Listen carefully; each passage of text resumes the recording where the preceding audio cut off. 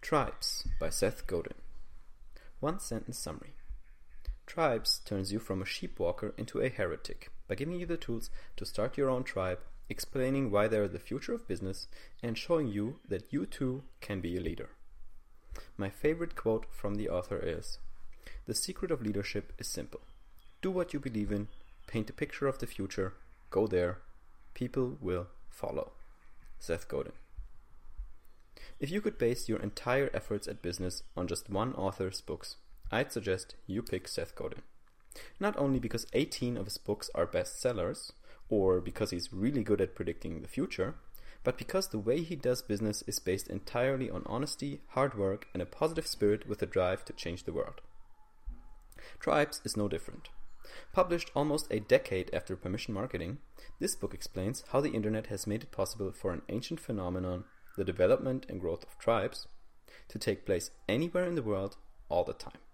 We're all parts of plenty of tribes already. There's our work tribe, our family tribe, our carpooling tribe, our soccer tribe, and our karaoke tribe.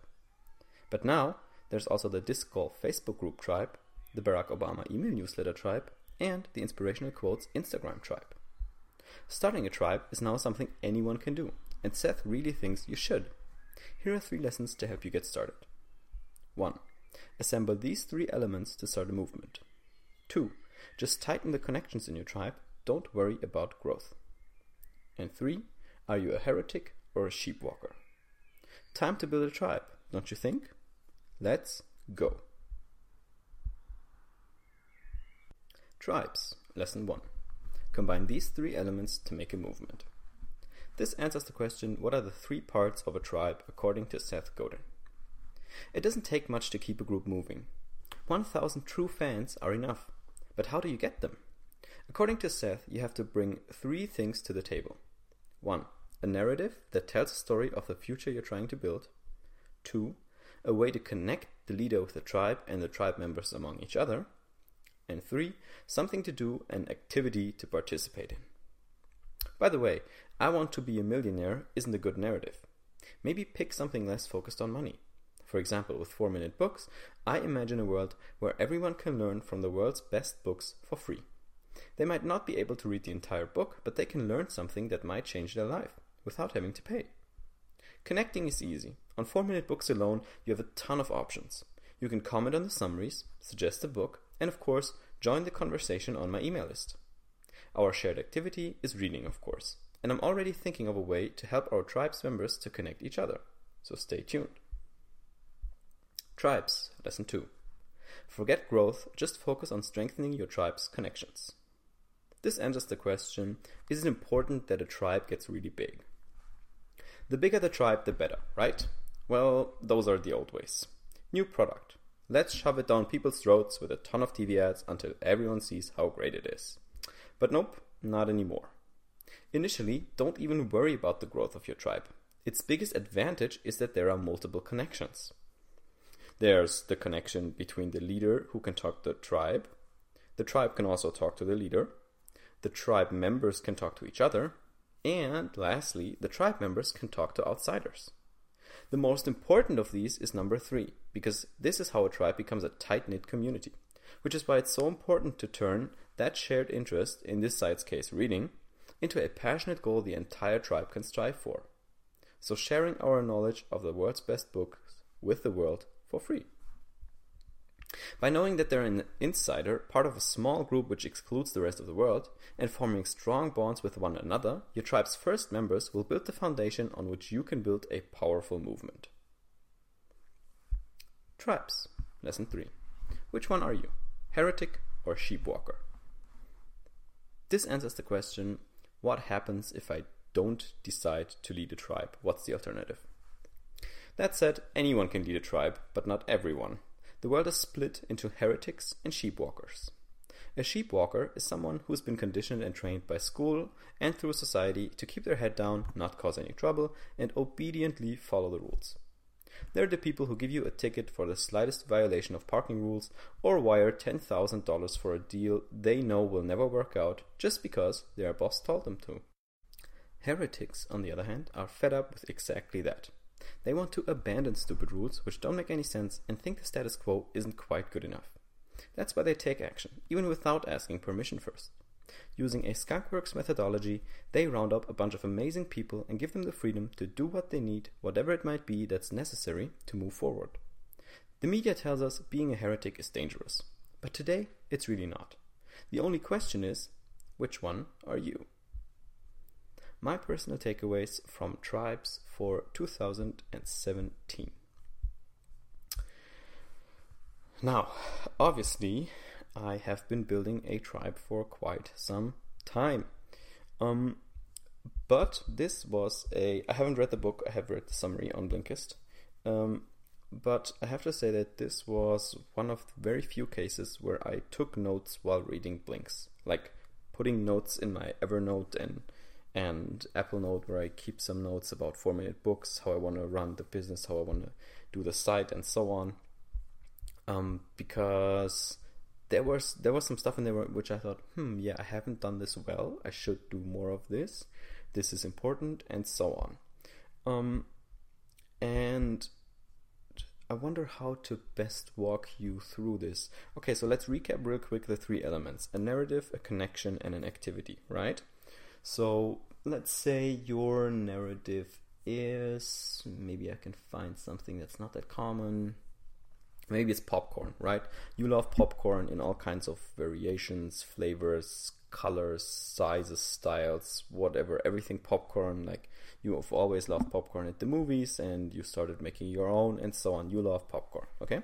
That's the narrative. So maybe what you want to do is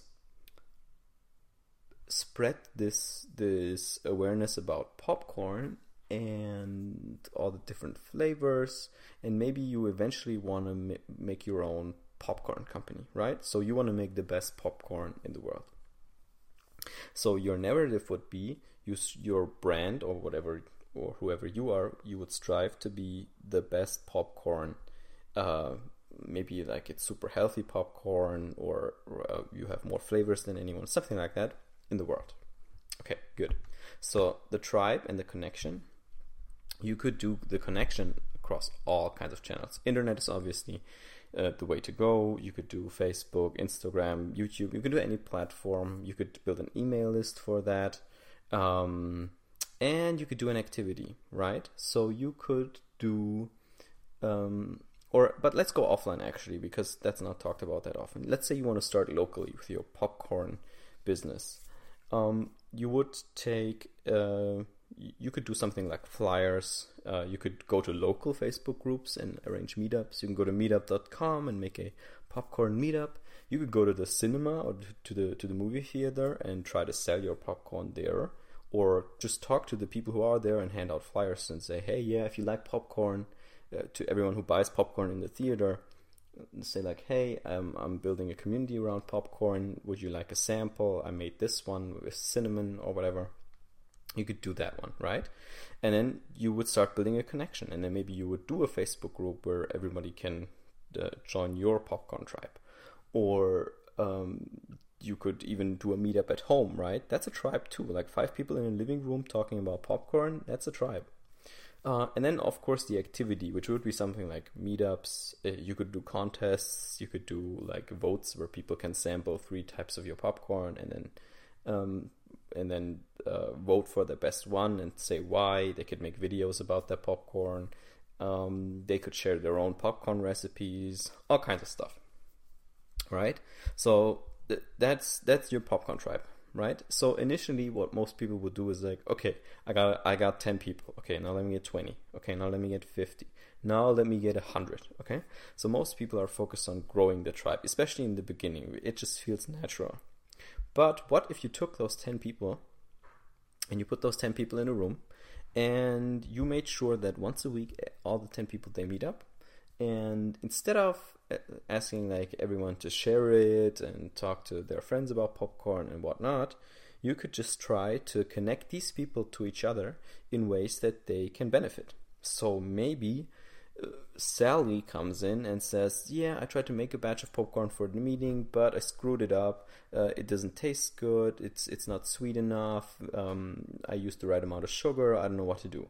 And then maybe John has already been making popcorn for a year and a half, or you just talk to John about how he got his popcorn to be so sweet yet use little sugar. Then you would connect John and Sally, and you would say, hey John, maybe you can tell Sally what you did with your popcorn, so she did that, right? That takes time too, like managing members amongst each other, that takes time too. But that's actually the most important part, because then what happens is if like John can help Sally, and then maybe Sally can help Jonah, and Jonah might have a good tip for Peter, and then Peter has an awesome piece of advice for Sandra, and so on. These people, they get really close, and then they love the tribe, and then they love coming to your meetings every week, and then they will naturally start talking to other people outside the tribe and say, man, I'm going to this awesome popcorn meeting. If you like popcorn, you should come.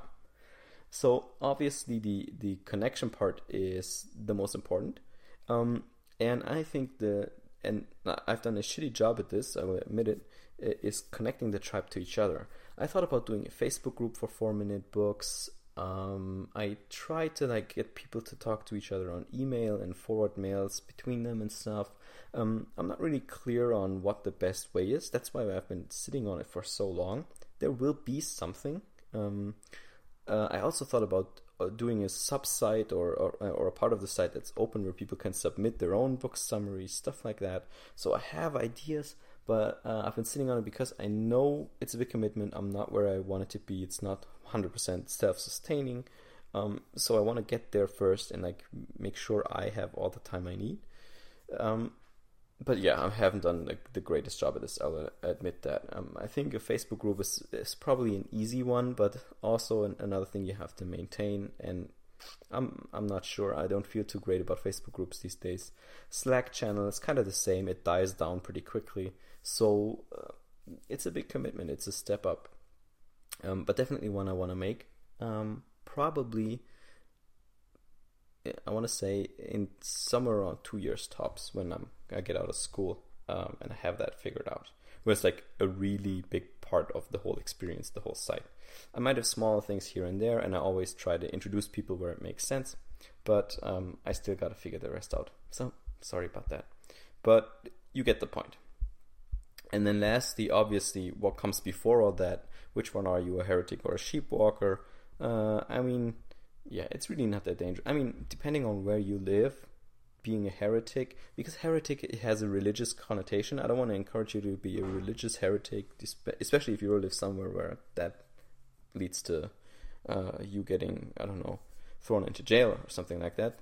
But in terms of civilized life, Western life, business, and that kind of stuff, there's really not much you can like go wrong with. You shouldn't do anything illegal, but if you see something that doesn't make sense or something that could be done in a better way and you have a way to do it, just do it. Start your own tribe. It's really easy. It doesn't have to be a big tribe or anything. Start small, start local, and then just see what happens. There's nothing bad that comes from it. So far, it's the best thing I've ever done. So I hope you will give your own tribe a shot, and I will see you on the next summary.